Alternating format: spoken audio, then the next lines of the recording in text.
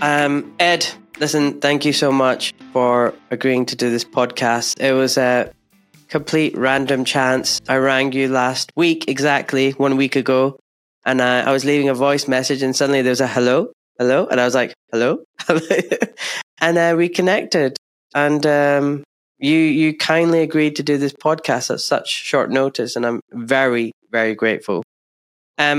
Just so that some of my viewers and listeners, if they don't know who you are, you wrote a quite well-known book amongst certain circles called The Creature from Jekyll Island.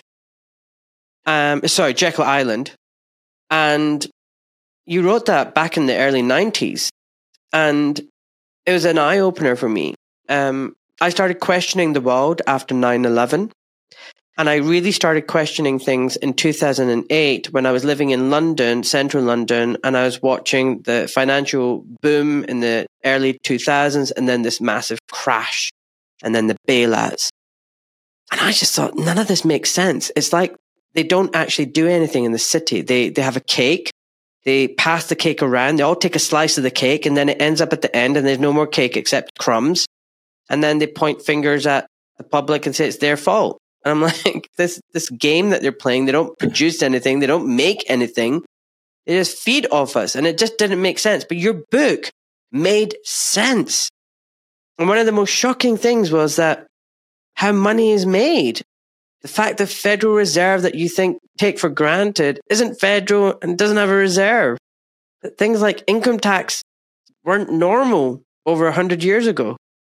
So anyway, before I carry on, no one really wants to hear me talking. Trust me. People want to hear you talking. I want to ask you, what made you realize what was going on? And then what motivated you and inspired you to write the book? Like, what was your waking up moment? Well, I wish I could tell you something very dramatic, like the bell rang or the explosion was heard or something like that. But nothing quite that dramatic. It was a series of little baby steps, little awakenings, little questions here and there, and they just gradually accumulated until the weight and the momentum was just unbearable. I started off. I'll skip through a lot of the old ancient history. I was climbing the corporate ladder as a young man after I got married and had a beautiful wife and 1.5 children, the second one in the hatch. And I thought I was going to go into Hollywood and become active in the motion picture or communications business. I had worked in television and all that. I thought, well, I'll go to Hollywood and make my big splash there. Well, it was a big thud. And I got out there and I realized there was a lot of talent much better than mine in Hollywood. And these people were all waiting for their big chance. They were waiting table and washing cars and wasting their lives in a way. And then when they did get their big chance, they found out that, and I could see this from a distance, they found out that the whole system was corrupt and they didn't want to be part of it anyway. So I decided that I would get out of that field, that racket, and go into the corporate racket and just become a normal person. And so I was climbing the corporate ladder, and I came across some pamphlets that shocked me. One pamphlet was critical of the United Nations. Well, that was highly insulting to me because I had just come out of the university, and I had been taught, and I knew that the United Nations was our last best hope for peace, and it was a great humanitarian organization and so forth. So I was incensed, and I remember the day I thought I'd never go back to a library again once I was out of school because I thought those were torture chambers. And but I decided to go to the library downtown in Los Angeles, where their corporate office was, to check out some of the things that had been said in this pamphlet, which was written by a obscure professor. I never heard of him before. He was teaching in a small Midwestern college here in the States. Anyway, that's not important. I thought, this guy is full of baloney. He might be a professor, but he's all wrong. So I had some time on my hands, and I went to the library and checked out some books.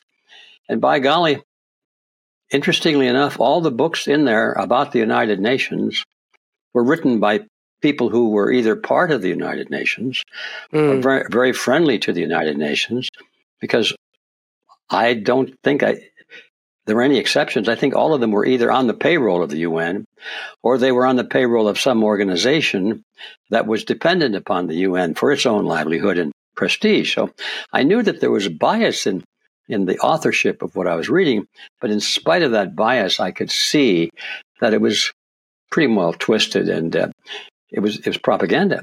I don't know why I had the ability to see it, because I myself had been propagandized, but this was so blatant that it was if they had just dialed it back a little bit, they might have fooled me, but they came on full blast with the propaganda.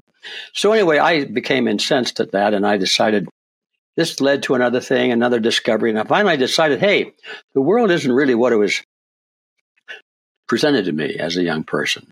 I thought I was, born into America, and these things, these bad things, these totalitarian systems, well, they may happen in other countries, other parts of the world, but not in America, because this is the good old USA. We got the Constitution, our founding fathers, and oh man, this is a free society. I never realized then, it took me many years really to fully realize it, that already that was a myth.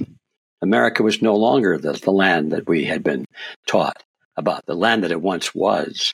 It had been gradually changed and nibbled away, and the people that went into public office went in really for their own aggrandizement, not for the principles of the Constitution or liberty, but it was to fatten their own pockets and so forth. I didn't realize any of that. I didn't realize that wars were pretty much a scam, and they weren't fought over what we thought they were fought over. Liberty and freedom was not the reason we went into World War II and so forth. I didn't know all of that. I didn't realize that America and most Western countries had already been taken over, in a sense, not in the old-fashioned way, not in the old way where an enemy shows up in a uniform that's different than yours, and he's carrying rifles and his planes are dropping bombs, and the soldiers are marching and all of that. No, that's the old-fashioned way. That had gone out the window long ago, and I didn't know it. It was still done quite a bit to keep the public attention, but the new style of warfare was not from without, but from within. And it started pretty much really with I discovered all this later, started pretty much with the French Revolution. That's when I guess you might say that the means of communication has advanced far enough that they could create mass propaganda. And the people became, around the world, incensed, or I should say burning with the idea that the people themselves, the population, should be the masters of their own government. It was the we the people image, and that government should derive their just powers from the consent of the governed. And that's when the idea of democracy came into play. And from that point forward, all the would-be tyrants of history decided that the warfare had changed. Now you had to conquer with ideas. You had to make your victims or your future subjects grateful for the fact that you had conquered them, and make it impossible, or difficult at least, for them to realize that they had been conquered. So none of this I knew, but I was in that path of learning it. And when I finally, the picture began to come into focus, I was still working for a large corporation, large insurance company, and excuse me for coughing here. I'm not choked up with emotion. I just had a frog in my throat. I realized that this picture had changed, and the future that I had planned for myself and my family was not going to happen. In fact, it was already beyond that. And I discovered that I had a crusader gene. I never knew before that I cared about anything other than my own family, my own immediate advantage. How am I looking? How much money am I making? Are we living in a good house? Should we get a new car? How about a better car, a more fancy, go someplace on our vacation? It was all about the material things. And like most young people, they were just determined how we were looking, how we doing, and so forth. And all of a sudden I realized that was nothing. That was never going to happen. And we were heading into some tough times. So anyway, I discovered I had a crusader gene. And I decided I had to do something about it. Now, this is probably more than you needed to know on the answer to your simple question, how this started, but this is how it started.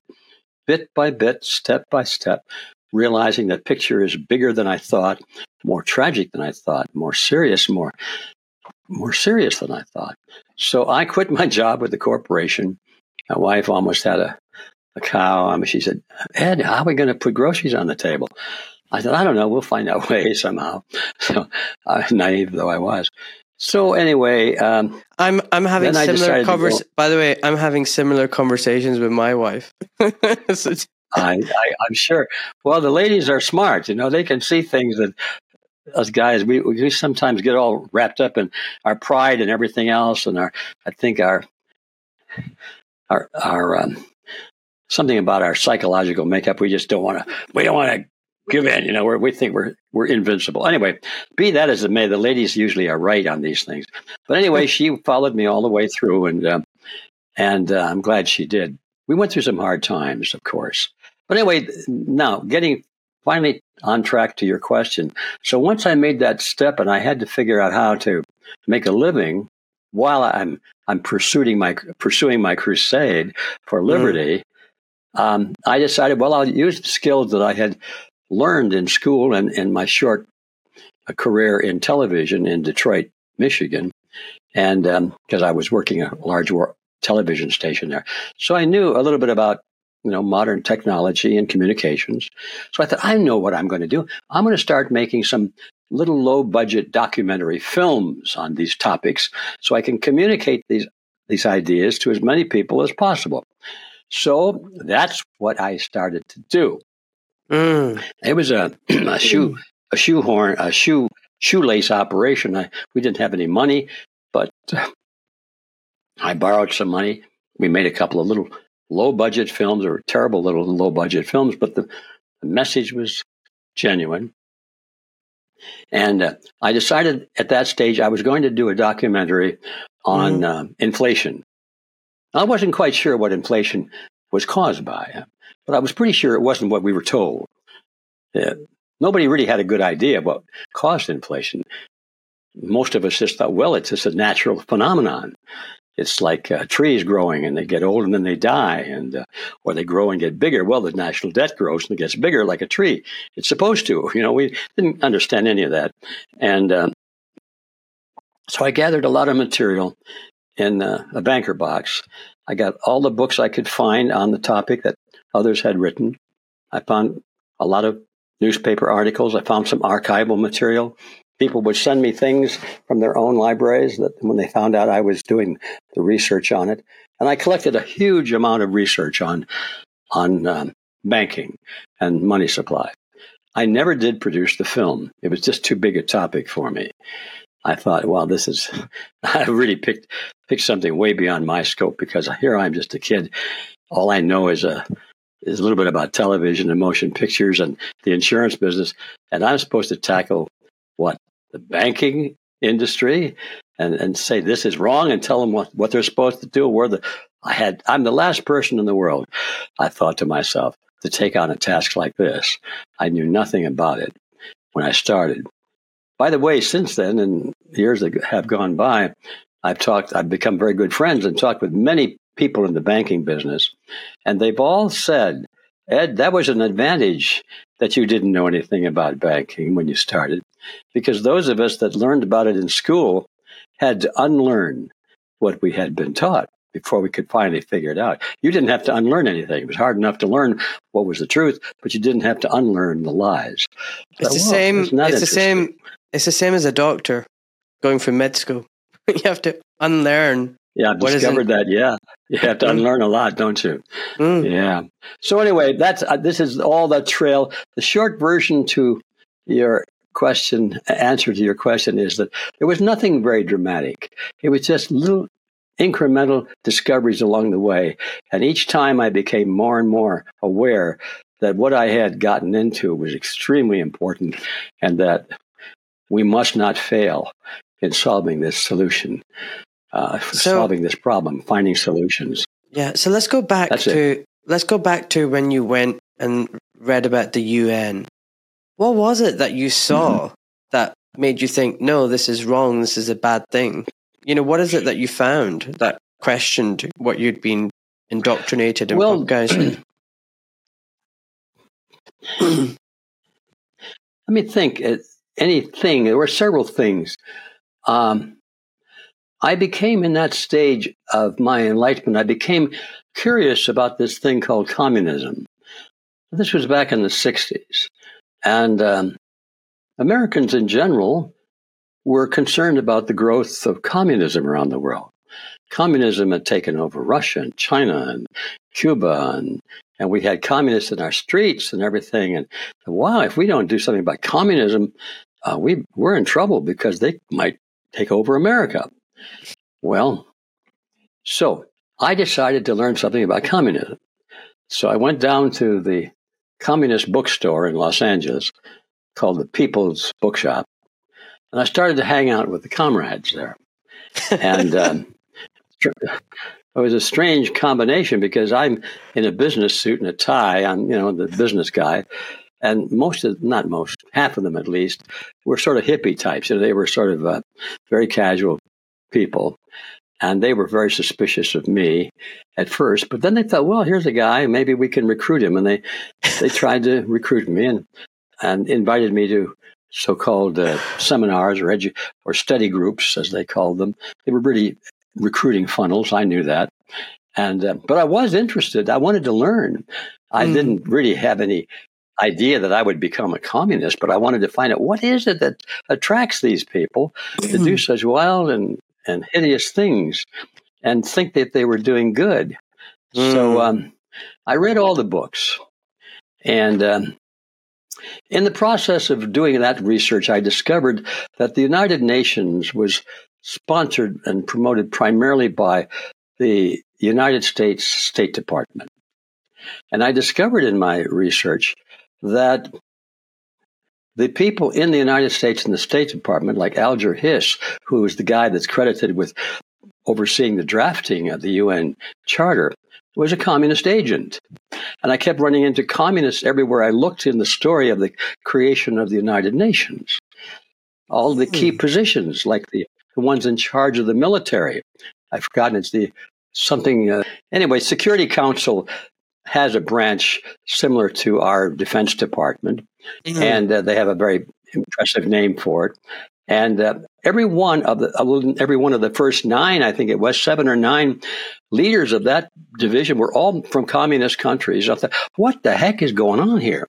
So that was one of the bells that went off and made me realize that there were people in America who we thought America was anti-communist or resisting communism, were actually promoting communism, actually were communists themselves. Most of them were secret agents. They weren't telling anybody, but they were eventually discovered. So that got me started. And then I thought, well, I'll start giving speeches on this topic. And I was doing research on United Nations activities. And of course, one of their favorite facades is that they have a military force. They call them the peacekeepers. Now, this is interesting. It's not an army. It's the peacekeepers. So they can fight a war or launch a war. They can attack us. They can attack a city and blow it up. But that's not an act of war. That's an act of peace. You see how they use words, because the implication is they're always fighting the bad guys who want to start these terrible wars. And so all they do is go in and settle the issue and end the war by defeating the bad guys.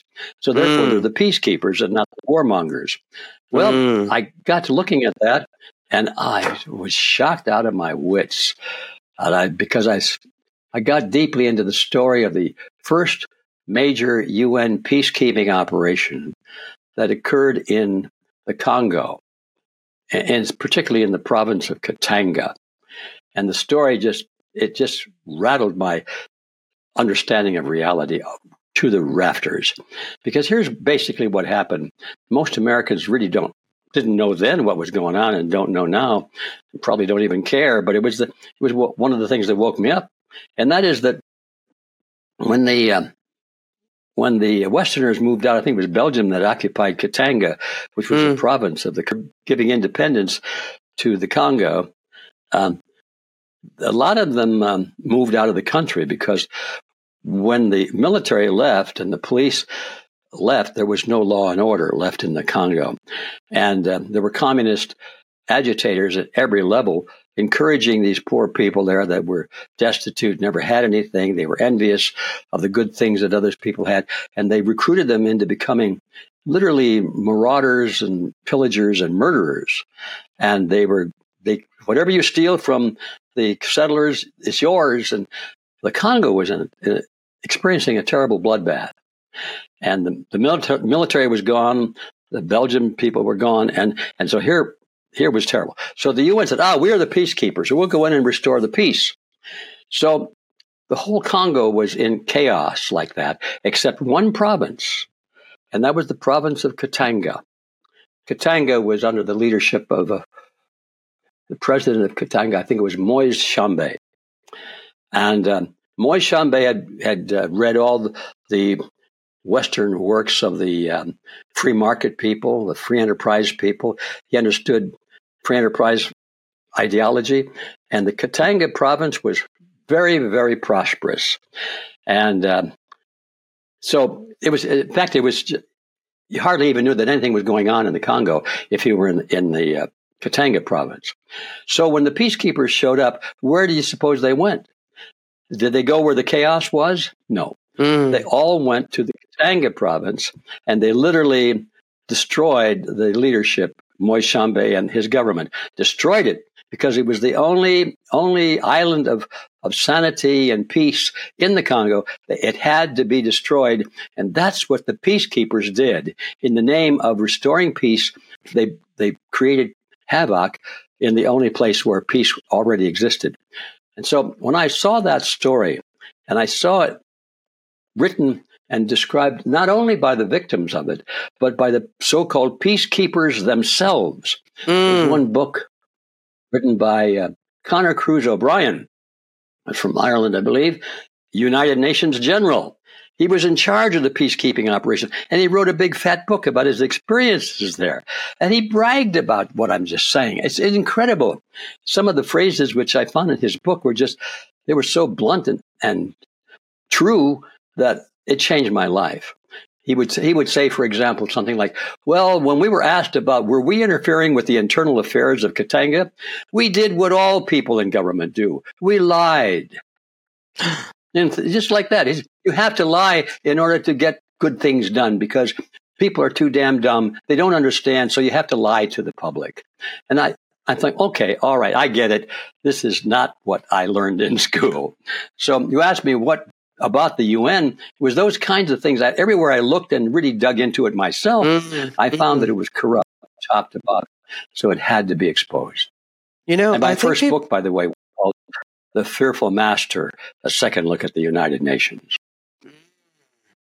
I think people who don't know need to understand that the Congo is actually the size of Western Europe. It's huge. And probably Katanga is probably the size of France or something. I mean, these provinces that we're talking about are massive. And I think the playbook hasn't changed. The way that these corporations and globalists, the neo-colonialism is to create havoc and chaos so that you can go and rape the resources and the natural wealth of these places. They don't want law and order. They want chaos and destruction so they can go and pilfer those places. It's very, very sad. Can I ask you something? You mentioned about the French Revolution, and that's when it's all started. My basic understanding as a kid is that the French royal family and the king were bad people. They were cruel to their population and the public, and there was a uprising, and the republic came into place, and it was a good thing because the people were starving, and the nobility and the king were just evil. Is it not that simple?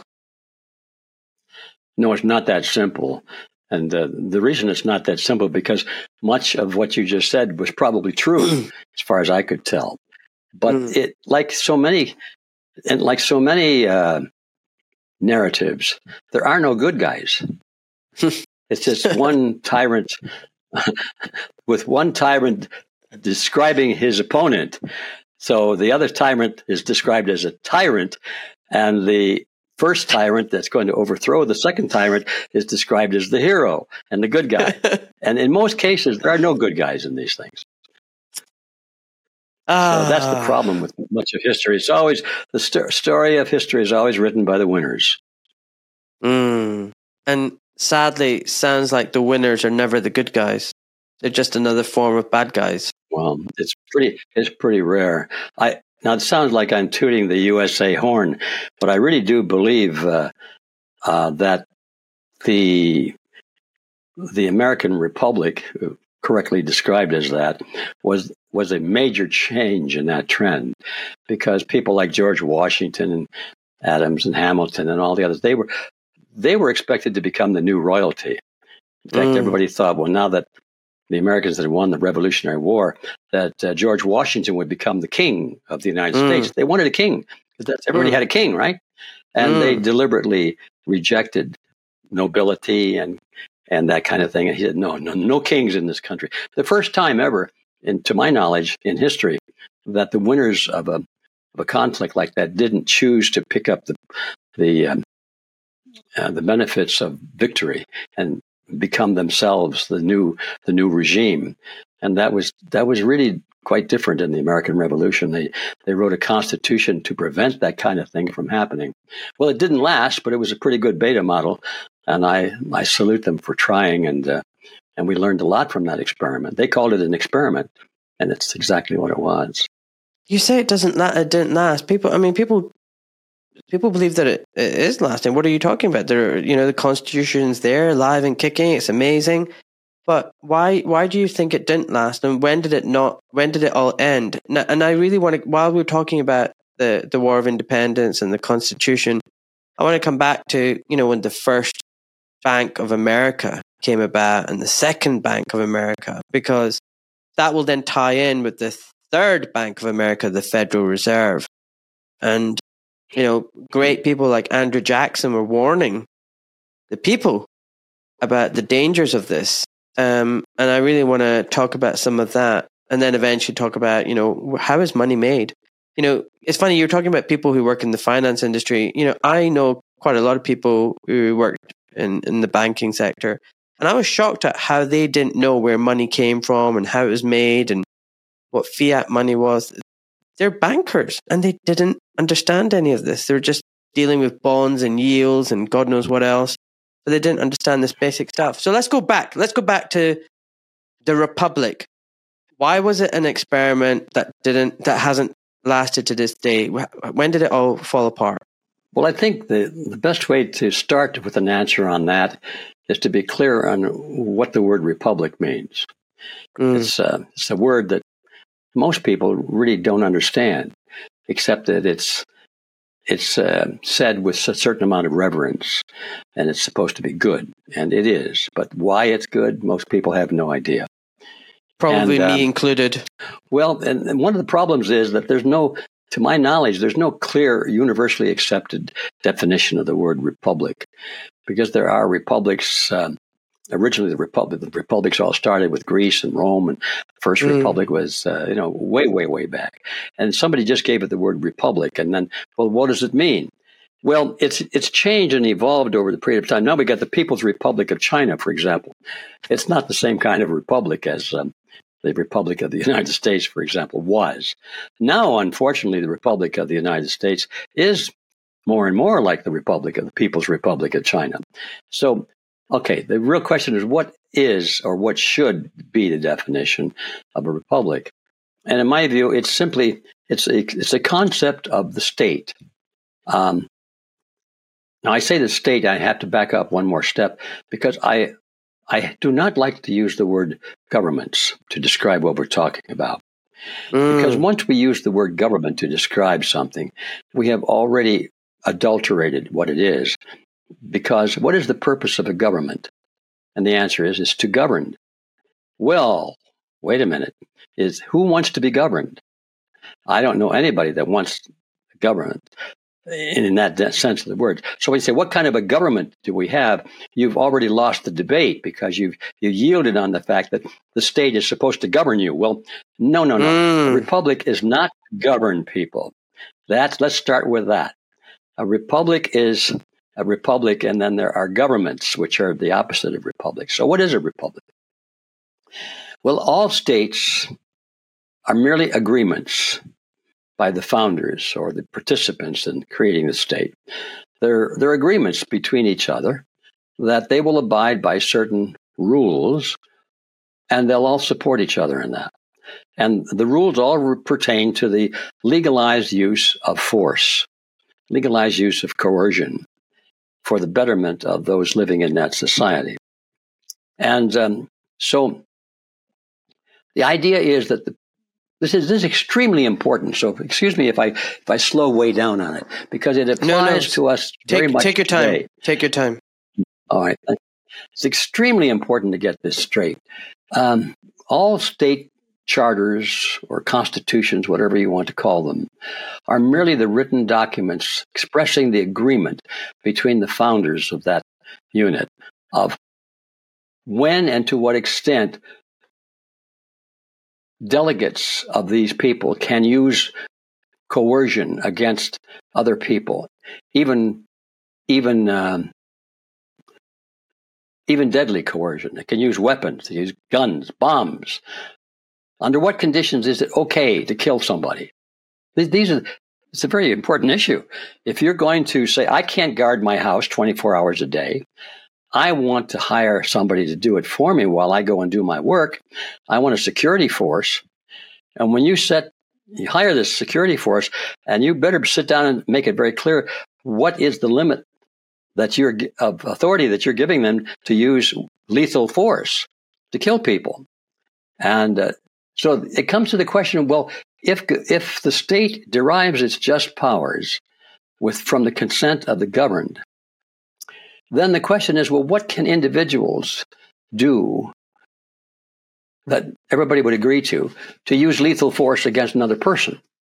On what basis would you or I be justified in killing somebody, for example, or incarcerating them, or taking away their liberty, or whatever?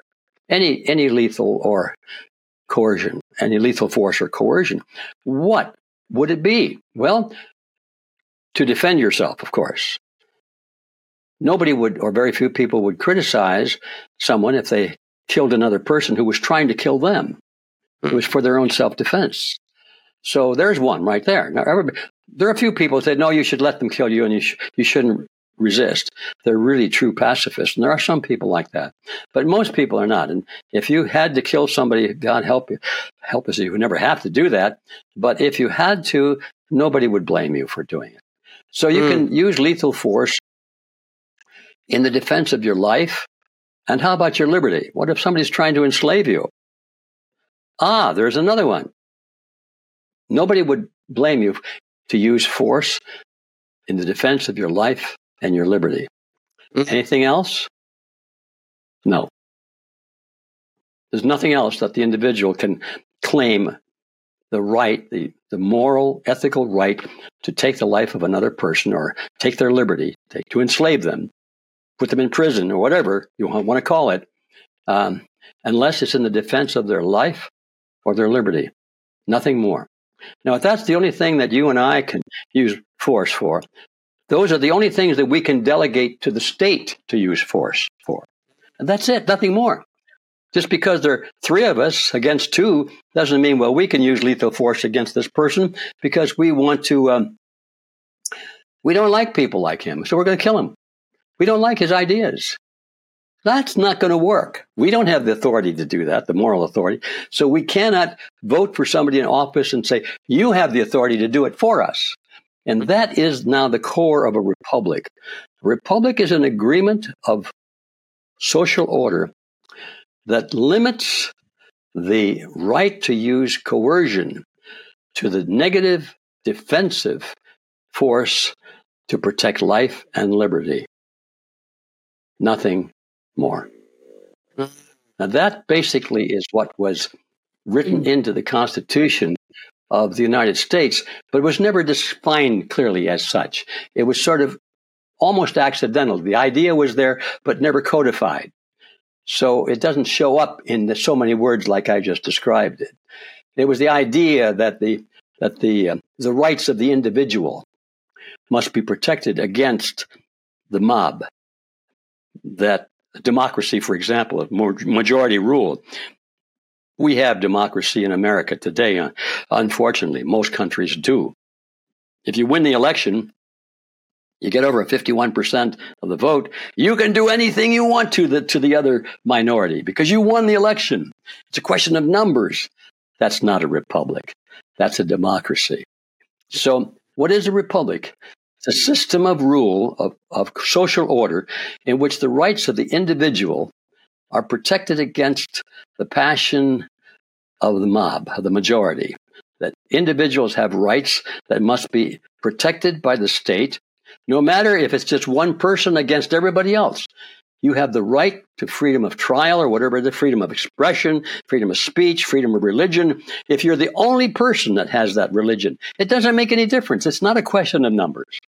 So the idea then of a republic is very simple. It's the protection of the rights of the individual against the majority, and it's the idea that the state can use coercion only in the defense of life and liberty, and nothing more. It's a fantastic concept, and it's the kind of concept we have to nourish and develop and understand better, because the future, if we want to avoid always reverting back to one tyranny being replaced by another tyranny, one bad guy calling the other guy a bad guy, and he himself becomes the hero because he got rid of a bad guy, but he's worse than the other guy. You know how that works. History is loaded with that. If we want to get out of that rut and not repeat it over and over and over again, we've got to have a better understanding of and reverence for this thing called a republic. It's very, very important. That was a really deeply profound explanation, and I'm really glad you took the time to explain it, because it's educated me and hopefully a lot of listeners. Ed, I want to sidetrack for a second. There's another element to that. Since we're in it, maybe we'll go. The final step is, what's this thing called property? Because mostly when people talk about the value of life and liberty, they say life, liberty, and property. And that's a little bit of causes a huge question mark to pop up, because what does that mean? All property? And why is property so important that you could kill? You're going to kill somebody because they stole your pencil? Wasn't your pencil your property? No. Well, we need to look at that a little bit. This was a hard thing for me to get my brain around for the longest time. And finally I realized, of course, there are two kinds of property. There's property of convenience, like a pencil is convenient. It could be very convenient, like even your car or a bicycle or something, very, very convenient. But are you justified to kill somebody in order to prevent them from stealing your bicycle or your shoes or your book or whatever? And the answer, I theorized at least, depends on the purpose of the property. If the property is essential for your life and your liberty, we're really talking about life and liberty. In other words, if you, in order to defend your life, you need a weapon, then that weapon you can kill for that. Because if you don't have the weapon, you're probably going to lose your life, or you're going to lose your liberty and then your life, perhaps. So there are certain types of property that are essential for your life and liberty. And those are the kinds of property that people usually are referring to when they're talking about life, liberty, and property. And it's important to get that distinction. Your home, your tools for your employment, your what other kind of property? Well, your tools and your home, your food supply, your water. You need water to live. There have been wars fought over water. Well, not necessarily so that they could live themselves, but so they could raise cattle, and that's their livelihood and so forth. So you get into that area. In the early days of the Wild West, there were wars that were fought between regions over who gets the right to the water that's coming through the land? And it was a question of life and death for these people. So that's why water can become that kind of property, and land and resources, timber, and whatever it is that people need to secure their life and their liberty is what I would call essential property, as opposed to convenience property. So that's my little addition to this idea. And I'm sure there are people with better minds than mine that can say it better or maybe find some fault with it. But to me, it looks like it's airtight. I'm with the airtight. I'm with the airtight. Ed, can I ask? Thank you. That's two of us now. So I have been thinking about this, and I've been thinking about humanity and people. And yes, on one aspect, we have progressed and we've got this. We're communicating half a world apart, and we've got phones, smartphones, and TVs and cars and planes and whatnot. But in some respects, humans haven't really progressed from a philosophical point of view, from an intellectual point of view, from a cultural point of view, and from the basic flaws that I see amongst human beings. We will happily walk by someone on the pavement who's been injured or assaulted. We won't reach out to help them. Most people won't. They'll just quickly walk by and ignore. Most people will go along with the herd. Most people will not stand out on their own and speak the truth. They'd rather live a lie amongst the herd. Most people don't really want to take responsibility. They abdicate their power and responsibility to other people who have no interest in their well-being. They vote for people based on their looks and their smile and their teeth, for God's sake, not on their values and their characters. I mean, we're flawed. We're materialistic. We're looking for instant gratification. We've lost our sense of place in this universe and our spirituality. And the problem is that these flaws amongst the many are well understood by the few. And I think of them as sociopaths and psychopaths. They're this malignant layer of humanity who knows how the vast majority of people tick and how they can pull the levers and exploit their weaknesses, which I've just talked about. So unless there's some kind of sociopath mitigation process, nothing's going to change. They seem to have, because of what you talk about in your book, an unlimited amount of money and resources that they can just buy everything they want, the media, the politicians, whatever. Nothing changes. It's just same. Is this right? Or have I got it wrong? No, I think you've stated the status quo pretty well, but I would like to add something to it. It's not that anything you said was incorrect, but I think there's another element to it that needs to be considered. And that is that the majority doesn't need to change, because history is always written by the few. Every major event of history has been driven by, my analysis is that about 1% of the population are the thought leaders, and they gather around them 3% of the population, which is, let's call them the influencers, communicators, prominent people.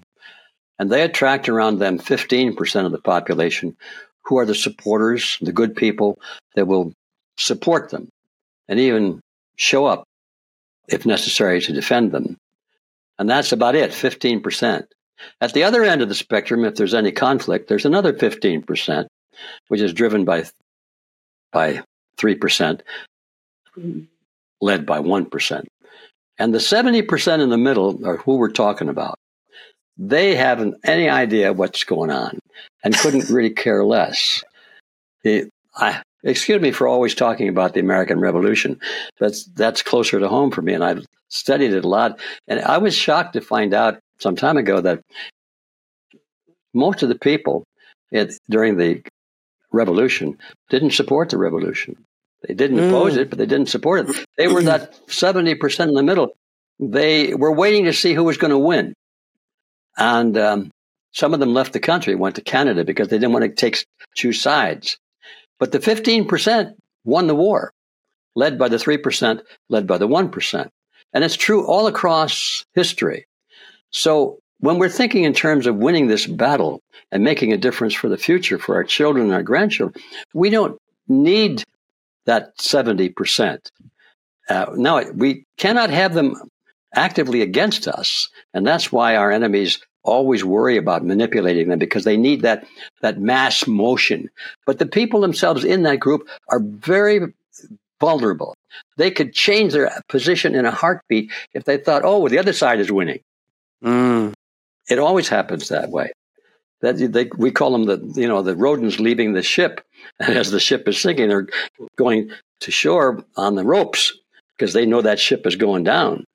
So it's a harsh reality, but it's true that if we want to win this battle, all we need to do is reach 15% of the population. And I think we've already done that. The only trouble is that the 15%, they don't realize that they're in 15% or maybe 20%. They think they're all alone because our enemies have captured control of the means of communication. And so we don't talk to each other as much as we would otherwise. We don't read about each other's activities in the news. That's all forbidden. We don't even know these people exist. But our job is to stand firm, never give up, always move forward, have a strategy, be diligent, be honest, have courage, and we will attract the 15%, and we can win if we develop a strategy and know how to win. There are certain things that have to be done. You can't just say, well, we understand it, and therefore the enemy goes away. No, we have to engage him in conflict. Now, this is not necessarily conflict in the streets with guns and bayonets. It's conflict in the power centers of society, the political parties, the church organizations, the labor unions, where people live and gather, and they follow leaders. That's why our enemies always go for the top of an organization. They can buy the leadership with money, and the leaders can betray their members, and the members don't know they're being betrayed. They just follow along because they're the followers and they're the leaders. So you can lead the population with, a couple of percent of the population, if they're in positions of leadership in the power centers of society. So now I'm getting a little bit outside of the topic, but our plan to recapture control of the system is to recapture control of the power centers of society, which can be done. It's just that our enemy has done it. Now, it's true, the enemy has unlimited funds. They have plenty of money because they make the bloody stuff. They make it out of nothing. But we have something they don't have, and they wish they did. And that is, we have the bodies, the souls, the people, and we have the passion. Most of the people on the other side will work because of greed, because of anticipation of having great wealth or prestige or power, but it's not in their heart. It's not in their heart like ours. We're fighting for our lives, for our families, our children, our liberty. We have ideals. That is powerful, more powerful, far more powerful than money. And the other side does not have it. So we should take courage in that fact and move forward. 100%. Oh my goodness. Ed, I don't really want to talk about me, but I as a consultant orthopedic surgeon, I can make a comfortable living and live a good life. And I'm risking everything to do this, to inform and educate as many people as possible, to empower them and to wake them up to what is happening, to start linking people. So many doctors and scientists have been censored and their voices been muted. People go, where are all the doctors? They're amazing doctors. There's so many good doctors out there. Dr. Liz Evans, Dr. Claire Craig, Dr. Jonathan Engler, and so many more. Scientists, wonderful people, Professor Norman Fenton, Martin Neal, people who were coming up with statistics and data showing the lies that were happening, but they've all been censored. And one of the reasons why I created this podcast was I was tired of the legacy media, the media that was clearly bought that was just acting like a shill for Big Pharma and the companies and the WHO and whatever. They were not telling us the truth. They were telling us propaganda. So, I put everything on the line because I have got that passion. I can't sleep at night knowing all this rubbish that's going on. I want a better future for my family and my children and my fellow man. Well, you see, you've got that crusader gene I was talking about. And if you've got it, there's nothing you can do about it. It's just part of you. And thank God there are people like you. But also thank God it only takes, 3% of the population. And the 15% maybe are not willing to risk their careers and everything like you are and I am. But they'll help you and they'll be at your side when you need them. And this is the reality. This is part of the arcane knowledge of political engineering, opinions, and so forth. As you said correctly, our opponents know that art very well, that science very well. They've studied it. They have courses on it now in universities, and sometimes it's described fictitiously as advertising, but it's opinion engineering, and it's humanity engineering. It's changing the culture, all of that. It's really, really totally serious and very big. But anyway, they understand it. You understand it. I think I understand it. And so the 70%, let's not worry too much about them. We want to reach out to them. We love those people. I mean, we're all in the same boat. If the ship goes down, we go down with it. So we can't just say, poo on these people, because we need them and they need us, whether we like it or not. So that's our mission. And often they're our family and our loved ones, even though they might think we're crazy and we're not, why don't we just play along? We can't just abandon them. Anyway, Ed, you were talking about they make money out of nothing. I know what you're talking about. A lot of people will be saying, what is this guy talking about? Money's not made out of nothing. There's no alchemy going on here. Money is money. What do you mean by money is made out of nothing? Okay. Let's start with what is money? What is money? Forget how it's made or anything like. What is money? The dictionary defines money. Different dictionaries have different ways of saying it, but it boils down to this. Money is a medium of exchange. Period. It's something that, notice the word medium. It's not the exchange. If it's direct exchange, one thing for the other is called barter. I'll swap my Model T car for your grand piano. That's, or my apple for your orange. That's barter. That's not money. Now, if I say I'm going to give you my package of cigarettes, I don't smoke, and I know you probably don't either, but let's just, I'll give you my little bag of chocolate-covered peanut butter cups in return for your watermelon. Okay? Yeah. You don't like chocolate-covered peanut butter cups, so you say, what would I do with chocolate-covered peanut butter cups? But you know that almost everybody in the world does like chocolate-covered peanut butter cups, so you might take the peanut butter cups anyway, because now it becomes a medium of exchange. You could swap it because there's a great demand for chocolate-covered peanut butter cups. Now, it sounds silly, but it's important to understand that money is merely a medium of exchange. It's not necessarily useful in... Well, one of the things that makes some money better than others is the fact that the medium itself has a use other than money. And so that even if you don't want it or can't use it, it has a use that everybody recognizes, which is why metals always traditionally come to the surface when you are looking for a long-term medium of exchange. It's always been copper, or even in the beginning was iron. People needed steel and iron because of why? Weapons. There's the essential property. They needed steel for swords and shields and knives, because if you didn't have those, you lost everything, including your life in many cases. So the earliest form, very common, and sheep, all livestock, but it's particularly cows. In fact, the word pecunia is Latin, and pecunia, I understand, means cow. So a pecuniary transaction, meaning a monetary transaction, is a transaction of cows, if you follow the Latin origin of it. Wow. So, yeah. So it's okay. We covered that. So money is anything that is a medium of exchange. Well, and the best money is that thing that has some value for something else, in addition to being a medium of exchange.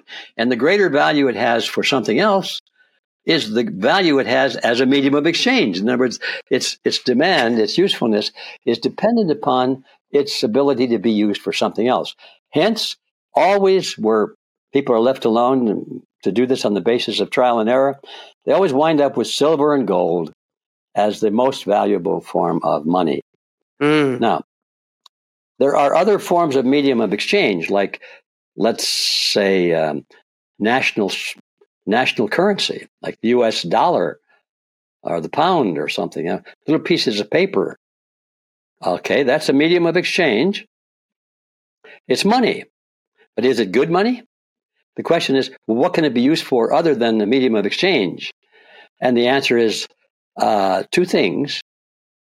One is to heat your home. If you burn it, you're looking for something to burn, so it has heat value.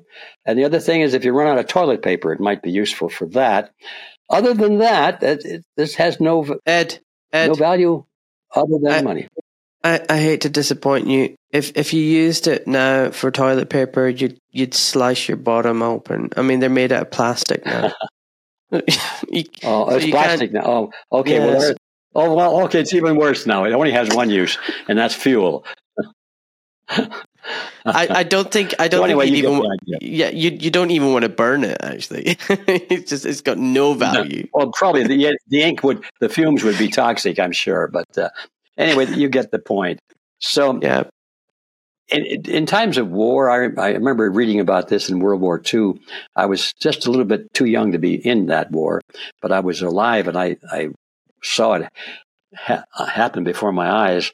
And I understand that the soldiers would use cigarettes and candy and anything like that in money in the war-torn areas, because anything to eat or anything luxurious is so short in demand that I said, if a GI soldier had a brand new pair of silk stockings over in Germany or France during the havoc of war, well, that would be like having a Mercedes or something, because you could exchange silk stockings or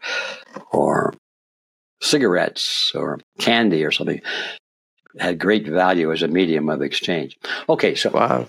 So we start with what is this thing, money, and why do we say money is made out of nothing?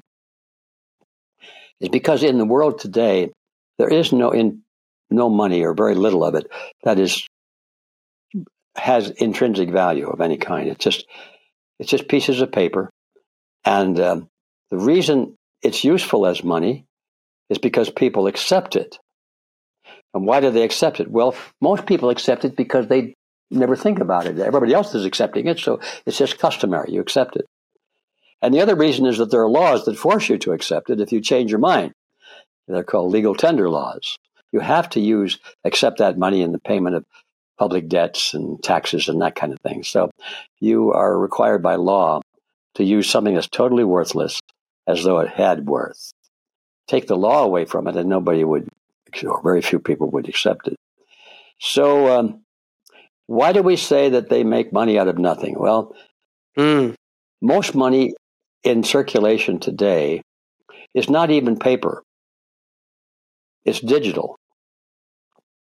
I think that the last time I looked at the numbers, I think the amount of money in circulation that exists in terms of paper bills and coin is less than 7% of the total money supply. Way less.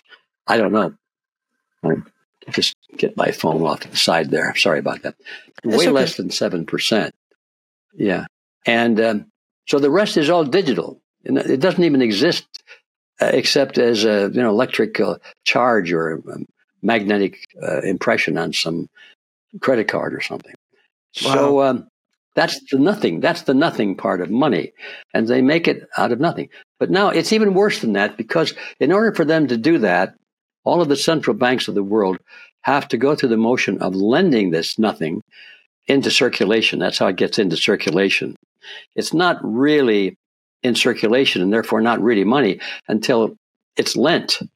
So how money comes into being today is that the central banks lend it to somebody, either to governments or to some corporation or to some individual. And at that point, it's an IOU. So it's even worse than nothing. It's debt. Money is debt today. So it's accurate to say it's made out of nothing because it has nothing of substance behind it except the taxing power of the state.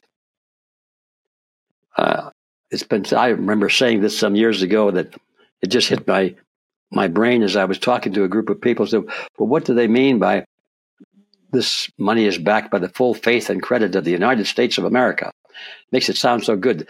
You can trust this money because it's backed by the full faith and credit of the United States of America. And you hear the Star Spangled Banner playing in the background. What does that mean? That means this money is backed by the promise of the United States government, promise faithfully to fulfill this promise that in order to pay it back, they will take it from you if it's the last penny you've got so they can give it back to you. They promise to do that. And that's what the full faith and credit of the United States government means. They got to steal it from you before they can give it back to you. They steal it in the form of taxes or inflation or some other mechanism. But it's all propaganda. That word keeps coming up in our discussion over and over again. It's all warfare for the mind. It's convincing people to be complacent, to be passive, to be compliant to the system, even though they don't understand it, is because they have faith in the system. So they've been conquered in their mind and not conquered by guns and bayonets. 100%. Propaganda is a good word, though. It's really annoying when I think about the fact that I took out a mortgage and the bank gave me money that didn't even exist. And now I'm paying back that money that didn't exist until I took the loan out, which was never theirs. And I have to pay interest on it. And that took not me only that, if you don't pay it, they take your property. I know. They take your house. And nowadays, what is even property? Because I think over here in this country, you never really own the land. The land is owned by the king or queen or wherever. And if you don't pay your taxes on the land and the council tax, they'll take it off you. They just take whatever you have. It's not like it's yours and your family's. I mean, the whole game is rigged. You know, from the moment you start working and earning and paying tax and everything, income tax, council tax, fuel tax, VAT tax, everything, savings tax and profits tax and whatever you do, then you retire, you have a pension, you still pay tax on that, the money you squirreled away. Then you pay tax when you die. There's a tax on inheritance. I mean, I just feel like the game is rigged. No matter what you do, you're just paying most of what you earn back into the system, into the banks, into the government. It's very difficult.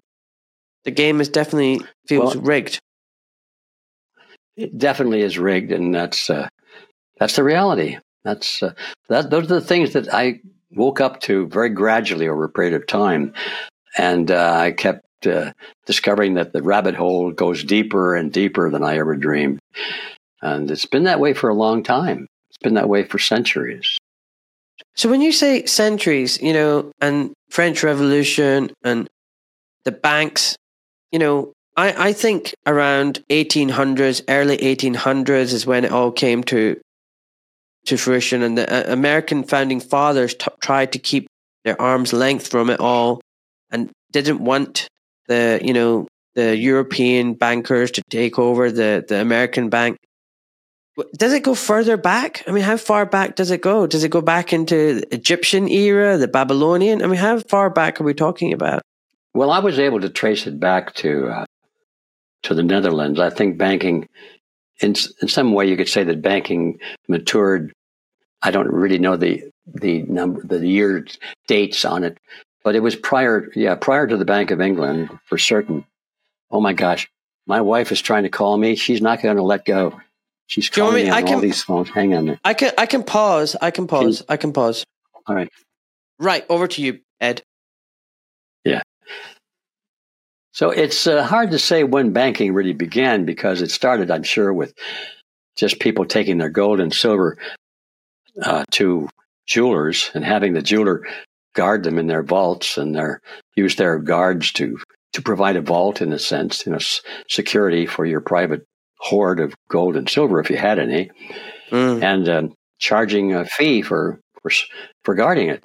That was the origin of banking, a very simple and logical situation, but it soon developed into a system where you could loan that money out while you were guarding it. And then you could loan it at interest. And then you could loan more than you actually had because you were issuing paper receipts for it rather than the actual gold itself. So if you can issue paper receipt for a gold coin, well, you can issue an unlimited number of paper receipts for the same gold coin. And who's to know the difference until they come to collect the gold coin?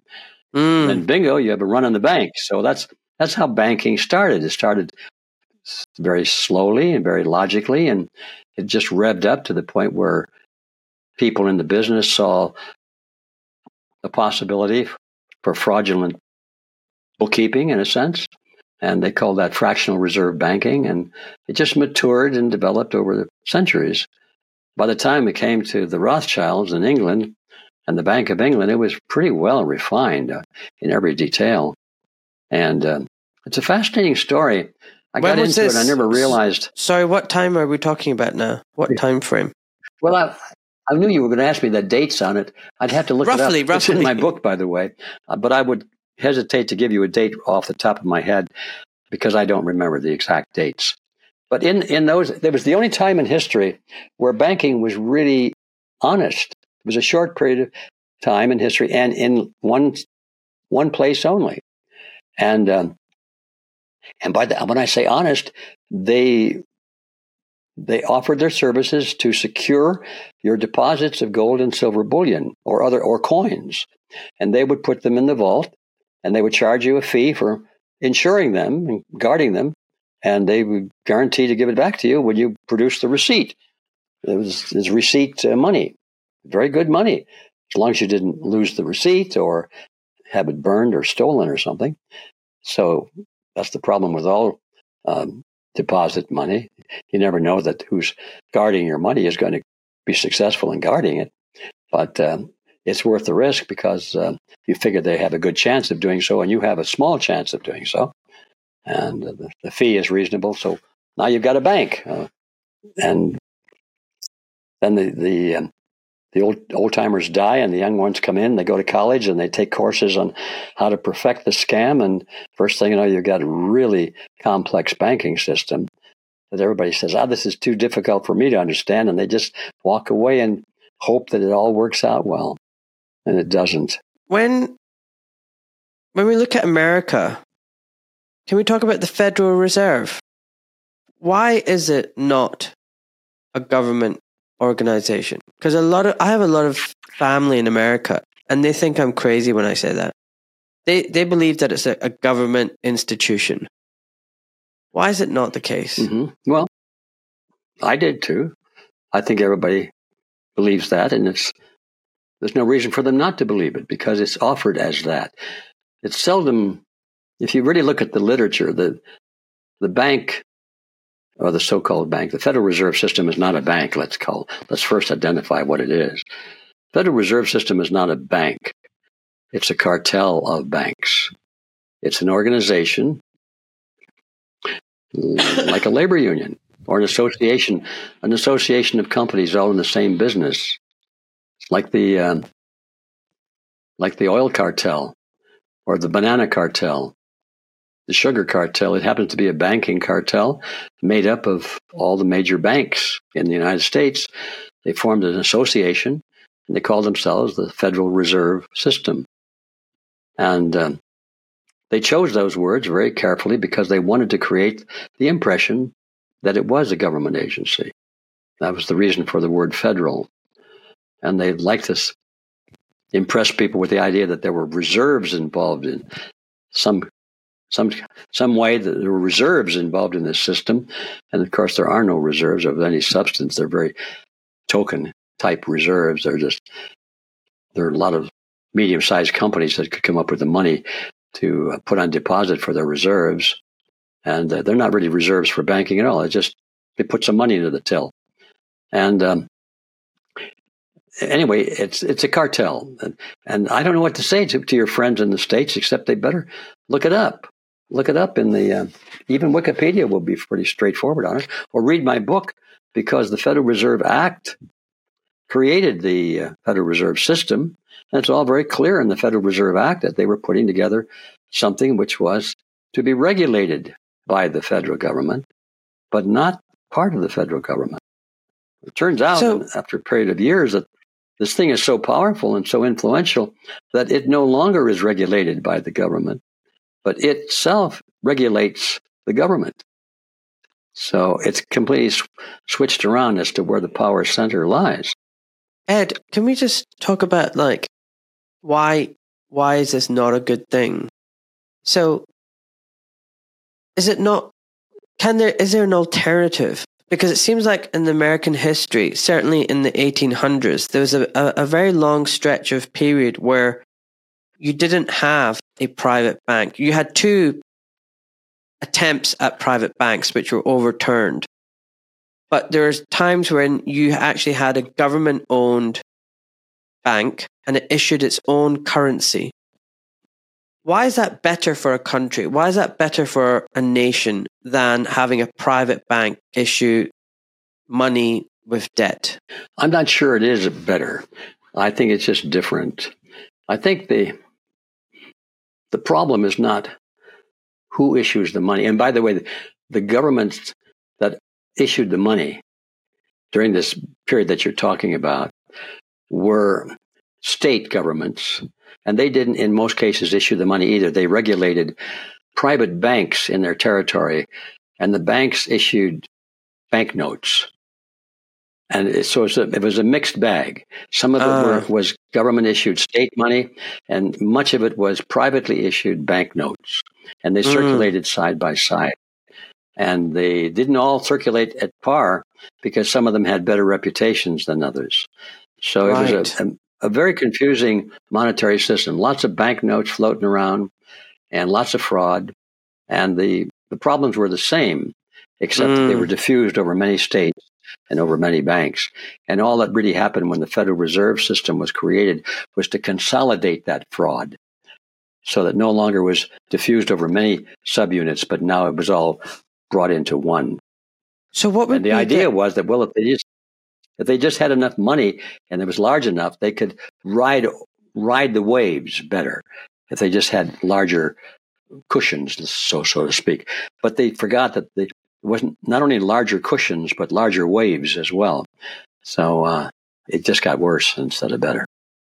So what would be the alternative? What would be the alternative? What would be the ideal situation if tomorrow we could get rid of the Federal Reserve and all these private central banks that issue debt and the fiat system and fractional reserve, which is, just in case people don't realize, it's where if a bank holds £5, $5 in its savings account, it issues loans, multiple value to that to lots of different people, 5 times £5, money that it doesn't have. Sometimes it issues debt, which is 95 times bigger than what it's holding, if not more.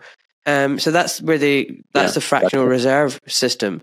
So what would be the alternative system that would be better than where we are right now? Yeah. Well, I like that question because it shocks people when I tell people that I'm not against banks. I'm just against banks that have become criminal institutions, when banks could and should serve a real purpose for society and for the market. I think banks should be allowed to exist. Well, who are we to allow something to exist? The idea that we're a king. No, banks should exist if they want to exist, so long as they keep their promises and don't have and are not practicing unethical banking practices, like lending more money than they have and pretending like they've got it. And they call those demand deposits. You put your money in our bank and we call it a demand deposit. You demand it and we give it to you. Well, when in fact, they should be called time deposits. And there are time deposits, but most people don't know about them. And there are time limits. That you want your money back. They say, well, remember, we told you we'd be loaning this money out. So we can't necessarily give you your money back right now. But according to our agreement, we have 90 days or 60 days to do it, and we'll do it then. So anyway, that would be more honest banking than what we now have with fractional reserve banking. And the banks tend to conceal this information from their depositors. So if everything were transparent, and if the bank wants to issue a bank note that has nothing behind it, I think they should be free to do so, as long as everybody knows that there's nothing behind it. And they don't lie about it and say, well, it's guaranteed or in some other way. You don't have to worry about it. If everybody knew that there was nothing behind it, not many people would be using it. So fraud can exist in banking only when there's deceit and people do not realize there's fraud. So if banking was required to be honest like any other business and keep its word and keep its contracts, I'm all for it. And let's take another look at this. When a bank takes a lien on your property, let's say on your house, you've got a house which in the market might sell for $300,000 or just put any number on it, and so you need $300,000. You need $100,000. Your house is worth $300,000. So you go to the bank and say, look, I need some money and I'm willing to take out a loan and you can put a claim on my house for $300,000 if you just lend me $100,000. So I need the money now and I'll pay you back. And if I don't pay you back, well, I lose the house. It's a bad deal, but you're going for it anyway. That most people don't realize that's the kind of an arrangement they're going into. So you get $100,000 in money that's made up out of thin air, but it's not quite that bad because it does have something now behind it. It's got your house behind it. It may not have gold or silver coin behind it, but it has your house. So you are really lending the money to yourself, but the bank is performing a service by converting the process into dollars or whatever the unit is called that people will accept. They say, oh, this dollar was issued by the Third Bank of Toledo. Oh, that's a good bank. They keep their promises. I'll accept it. Oh, this bill over here is issued by the Fourth Bank of Toledo. Oh, they're a junky outfit. They steal money from their depositors. We don't want it. So as long as everything is transparent, and companies were required to do business like any other company, and the banks are required to do business on an honesty level that other companies are required, I'm all for it. I think the banks could provide a good service, such as turning your house into a temporary cash flow for some business venture, whatever you wanted to use it for, and putting up their good faith and their reputation to back up that loan so that if you should fail to deliver, they'll make good on it or something like that. Banks can perform a very valuable monetary service if they're required to be honest, like all other businesses. And you know what? It comes back to something very medical about what you're talking about, the transparency and honesty. If people actually knew what was behind, for example, the currency, what it was backed up by and how the banking worked, it comes back to informed consent. You have to inform the public and they need to consent to it. And I'm a doctor and I know about informed consent, but it's funny. I never really thought about banking and the finance system involving informed consent as well, but it really does. I just really thought about it. Yeah. And then, so, but what about where we are now, though? Because reading your book and looking at the world around me, and I came to some of these conclusions before even looking at your book, I feel like so many of the wars that we've seen have actually just been engineered. They're money-making exercises. And a lot of the governments and politicians seem to be puppets. They don't seem to be representatives of the public or the people. They don't seem to be doing what's right in the interest of their population. Are the banks now just too powerful? Are they? I mean, it just seems like so much wealth is concentrated in such few hands. How do we dethrone them? How do we take away that power from them? They can print cash and throw around what is literally just pocket change to them and buy politicians and presidents. What is the solution? How do we get out of this mess? Well, that's the $64,000 question because it's never been done. And it's a good question because it seems almost hopeless. But my attitude is that it has to be done. And therefore, it shall be done. We just have to figure out how to do it. I do know, even though I don't know how all the steps will play out, I do know that the first step is to make the facts known to that 15% of the population. Without that knowledge base, it's going to be impossible. But if 15% of the population understand what we're talking about, they will be motivated. They will have fire in their bellies, and we will find a way. It'll be done, I hope, through the political process. It still functions if we can ever recapture honest voting. Now we have another problem there because they're rigging the machines and they're stuffing the ballot boxes like crazy here in the States.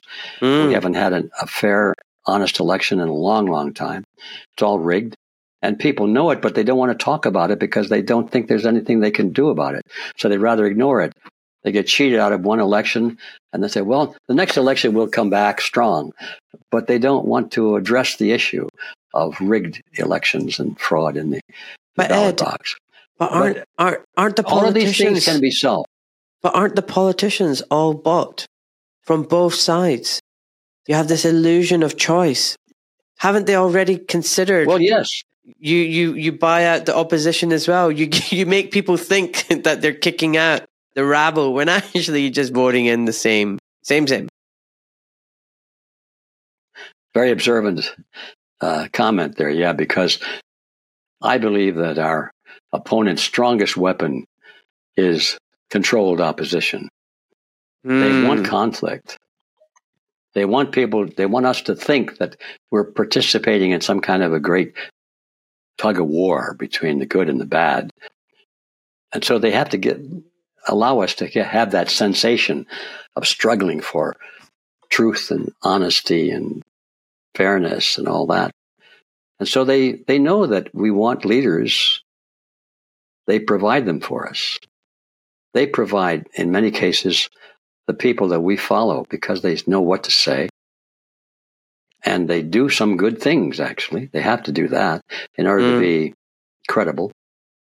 But they're always deep down and from the beginning, they're obedient to their masters.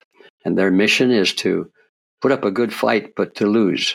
So that's another, that deepens the problem considerably, because in order for us to do what we want to do, we have to be aware of this tactic. And the average person on the street doesn't want to hear this. No. Because they have their heroes. They have their heroes. And the idea that these people who are offered to us as our heroes may not be what they appear to be is a horrible thought. We just don't want to contemplate that even. We don't want to talk about it. How do we counter that? Because sometimes when I say to people, oh, I don't know about this person, and we shouldn't have these false messiahs, and we shouldn't have these idols, and we need to save ourselves and stop looking to other people to save us, and I'm not sure about this one. Some people get really angry. How dare you question this person? This person is going to save us. They're amazing. They're wonderful. And I'm like, really? It's like, people really want that savior. How do we snap them out of that? Well, we have to educate them. I've created an organization, a couple of them, but it won't go to that. Freedom Force International is the name of the central organization. We have some outshoots of it called Red Pill Projects. Put a Red Pill Expo. We have Red Pill University, and we're forming Red Pill campuses now in all of the local provinces and communities, local communities, because we need boots on the ground, and we have to educate them on this principle. Because everywhere you look, you have people pretending to be on your side when they're not. In the U.S., we've got the Republicans and the Democrat Party, of course, and the Democrat Party is horrible. Everybody, even the Democrats, recognize that it's horrible, and so they make the Republicans look good by comparison. So, the Republicans are the solution, but within the Republican Party, when you look at the top, the key people for a lot of them are what we call rhinos. Rhinos. Yeah, rhinos. Yeah, right. The Republicans in name only. Yeah, they'll talk about the Constitution and conservative principles and liberty and all that. But when it comes to voting, when the chips are on the table, they always vote the wrong way. Yeah. So that's what we're up against. And so the first step is to become aware of that, and the solution to that, I believe, is that you cannot listen to what politicians say. You're stupid if you believe anything that a politician says. And I say that not to hurt anybody's feelings, but when you realize how much corruption there is in politics, how universal it is, for someone to say, I have faith in this person, is a stupid position to take. I think of the famous letter that Thomas Jefferson wrote to a doctor friend of his shortly after the Constitution was ratified. And the doctor asked the question, Mr. Jefferson, now that we have the new Constitution in place and this new government, he used the word government instead of protectorate, but anyway, well, here we go. Now that we have this in place, how do we make sure that only good men hold political office? And Jefferson's response was classic. It was just on the edge of irate. He said, let us not speak of good men in office. Let us rather bind men down with the chains of the Constitution. Love it. Now, in the modern vernacular, what he was saying is, good men holding public office? Are you kidding? Look around you, brother. This is where the scoundrels go. Big governments, big institutions where there's lots of power and money are magnets to the criminal class, to the predator class. Every crook and their nephew can hardly wait to get into government positions. Every con artist in the world wants to be in office because this is where their talent really is appreciated. And it's stupid. I've never met a con artist. I've never met a con artist that I didn't trust. Have you? If you didn't trust them, they're not a good con artist. They're not successful.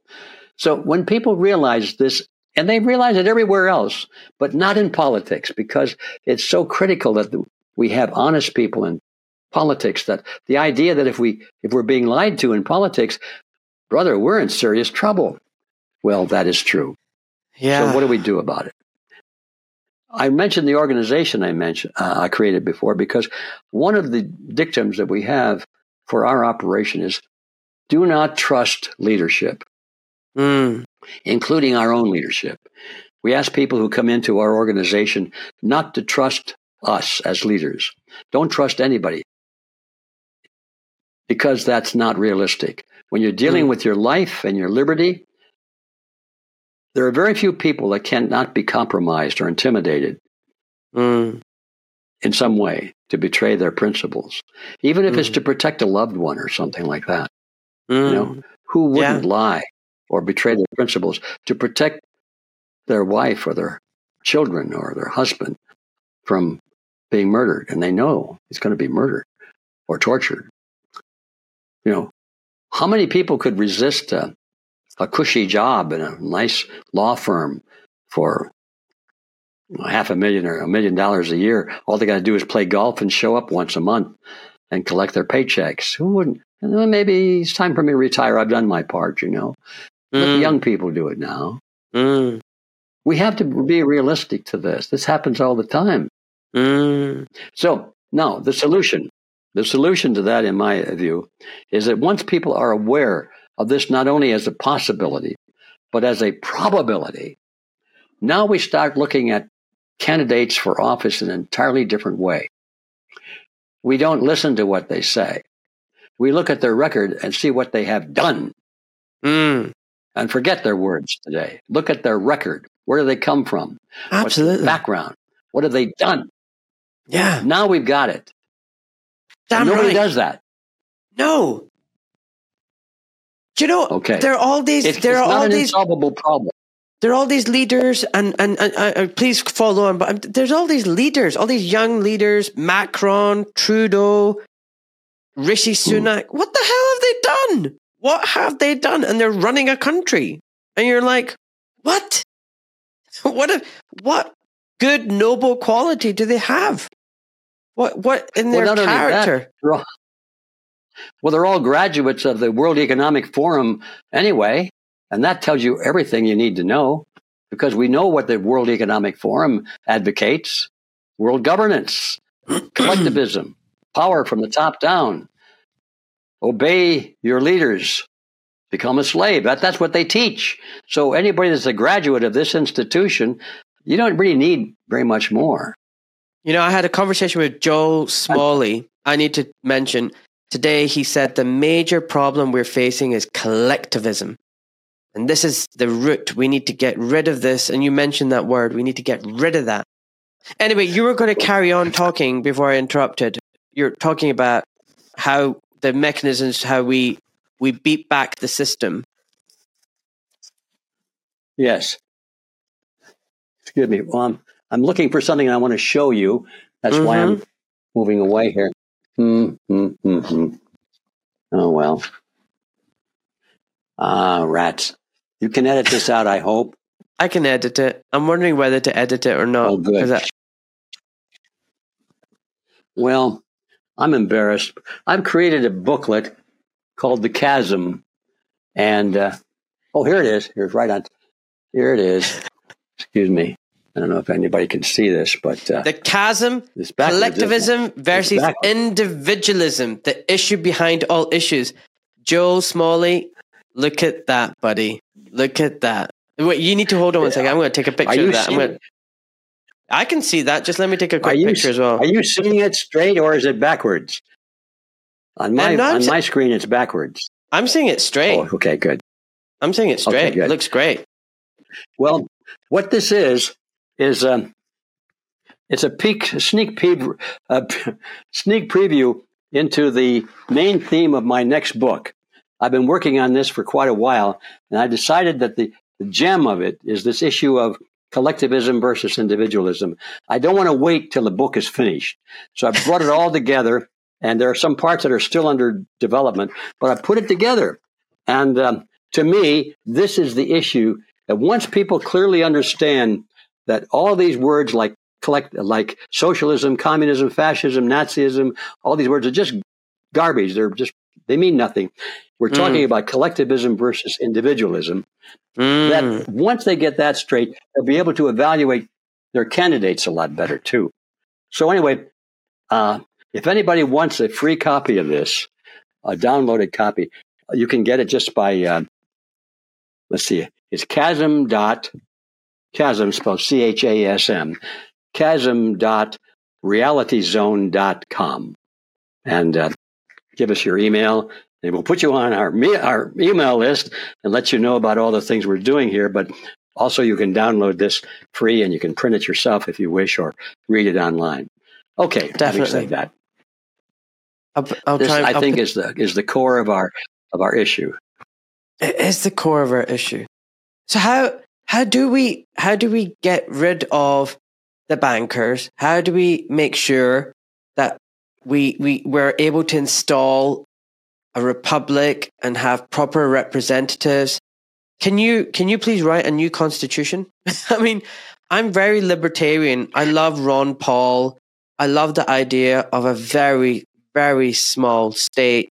I subscribe to leave me the frack alone kind of philosophy. just leave me alone. Yeah. First, do no harm, And 2, take no shit and leave me the frack alone. Yeah. Well, yeah. If we had an understanding, a wide understanding of the issues we're talking about, all of these things would come to pass. Because if we honestly believe that the state is justified in using coercion only for the defense of life and liberty, if we really believe that, and we write a constitution that says that in no uncertain terms and can be enforced and all that, then you talk about a small state. Yeah, it'll be very, very small because it can't do anything else except to defend life and liberty, which is an important issue. That's the only thing we need the state for, really. The rest we can handle quite well ourselves. Thank you. So how do we do that? We have to replace the political scum that's running the show today. Amen. I don't know how to say it. Maybe I could think of a stronger word than scum, but that's strong enough for the message. See you next Tuesday. We are too loaded. We're too loaded at the highest levels of authority. We're too loaded with criminals, with con artists, with the predator class. They seek public office because they can commit major crimes and be rewarded for it and revered for it, because they'll do it in the name of protecting the people. So once we've done that and we replace the scum with people who understand what the real function of the state should be, all of these things will happen. And unless we do that, none of these things will happen. So that's our mission.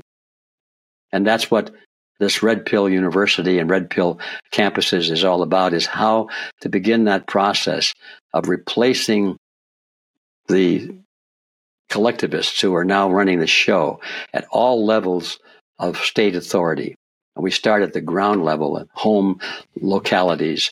In our hometown, we start with the county board of supervisors, the board of education, the sheriff's office, and things like that, and move up. We don't start from the top and move down. You can't do that.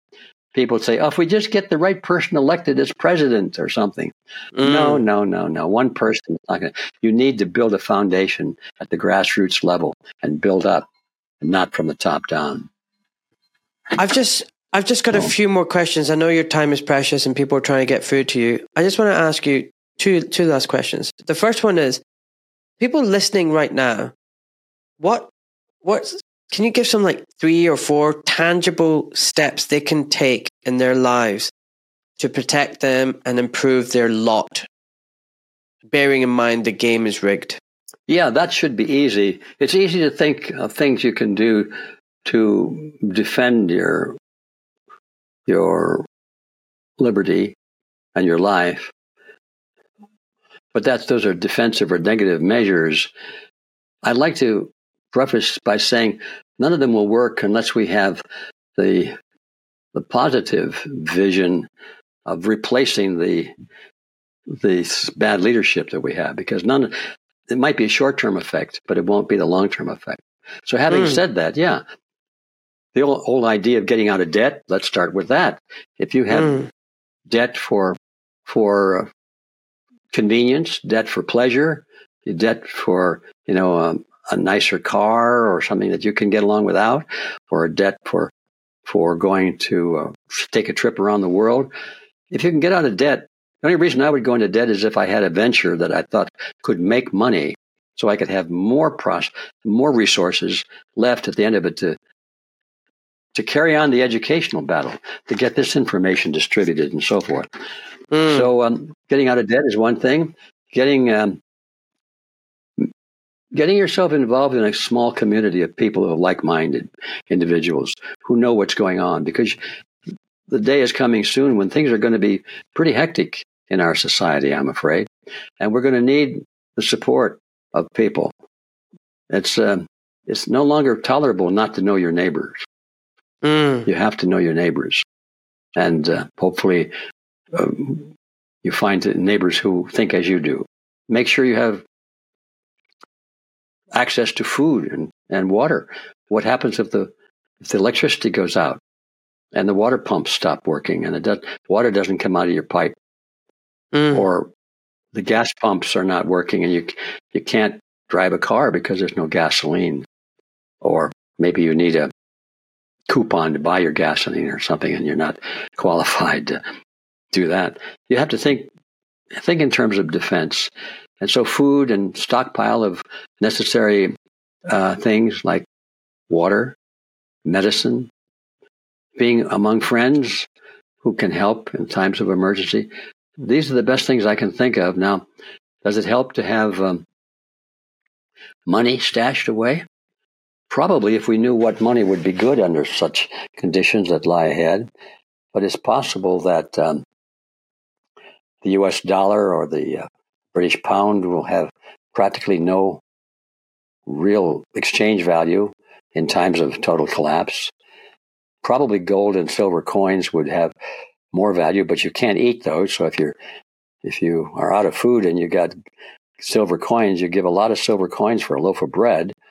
So those are all. In other words, what I'm trying to say is that there are things that can be done and should be done, but they won't really work in the long run unless we salvage the system. So whatever we do to prepare for the bad days ahead, it better have at the top of the list, what do we do to educate our fellow citizens as to what's going on and to try and get them recruited into our movement to do something about it? If we don't do that, we're just wasting our resources. I think you just gave some amazing advice. I'm really fortunate where I am. I'm in Buckinghamshire, just outside London. I'm in the countryside. And there's a local community that's been forged around this amazing woman. I need to mention her name, Nat Bradbury. And she's created this buying group, local community buying group, where we go out directly to the farmers and the growers and get food from them and bypass the supermarkets. And there's a network, a community that we've created. And I think more people need to do that. The last question, Ed, you don't know this, but everybody I ask this question, and it's even more relevant because of you. I believe you're in your 90s, and you are one sharp cookie. You look fit. You got the sparkle in your eye. Trust me, as a doctor, I see a lot of people, and a lot of people I double take. It says that they're 50 and they look like they're 80. You know, a lot of people are physiologically a lot older than their chronological age. You are the opposite. You look amazing and you are clearly very healthy. And I'm so glad, because the world needs more people like you. It needs Ed. Now, the question I ask my guests at the end of the show is, if you imagine yourself living to 130, a great life, and you're surrounded by your family, your great grandchildren, all of this, before you pass away to meet your maker, what words of wisdom and advice, health or otherwise, would you give to your family? I've thought about that. Obviously, when you get to be 92, as I am, you think about meeting your maker. Is like the train is coming into the station and it's slowing down, right? And then you're getting really close. So to me, it's pretty clear. I would start by saying, first, question authority. Second, respect nature. And third, follow your conscience at all costs. That's about it. Amazing. Ed, I knew I was going to have a once-in-a-lifetime conversation, and I did. You delivered, and so much more. I am so grateful. I feel so blessed that I've been able to meet you virtually and that I will be able to share this with several thousands of my followers. And I just want to say thank you so, so much. I wish I could give you a hug. I'm giving you one virtually. Thank you. I accept that gratefully. Thank you so much. Well, thank you for inviting me. And as you probably have guessed, I really am glad to be able to do this. I shouldn't do this as much as I do because I have a lot of projects on my desk that are getting dusty. But give me a chance to talk about these issues, and I'm there. I'm ready to go. So now it's your job to carry the message forward, and maybe we can form a Red Pill University campus out where you are. How does that sound? Love it. Love it. Seriously. Yeah. Definitely. Okay. Let's work on it. Everyone, work on it. You heard it here, okay? You heard it here. Thank you so much for listening, everyone. And God bless. Bye-bye. All right. Bye-bye. Ed, thank you so much. I'll be in touch.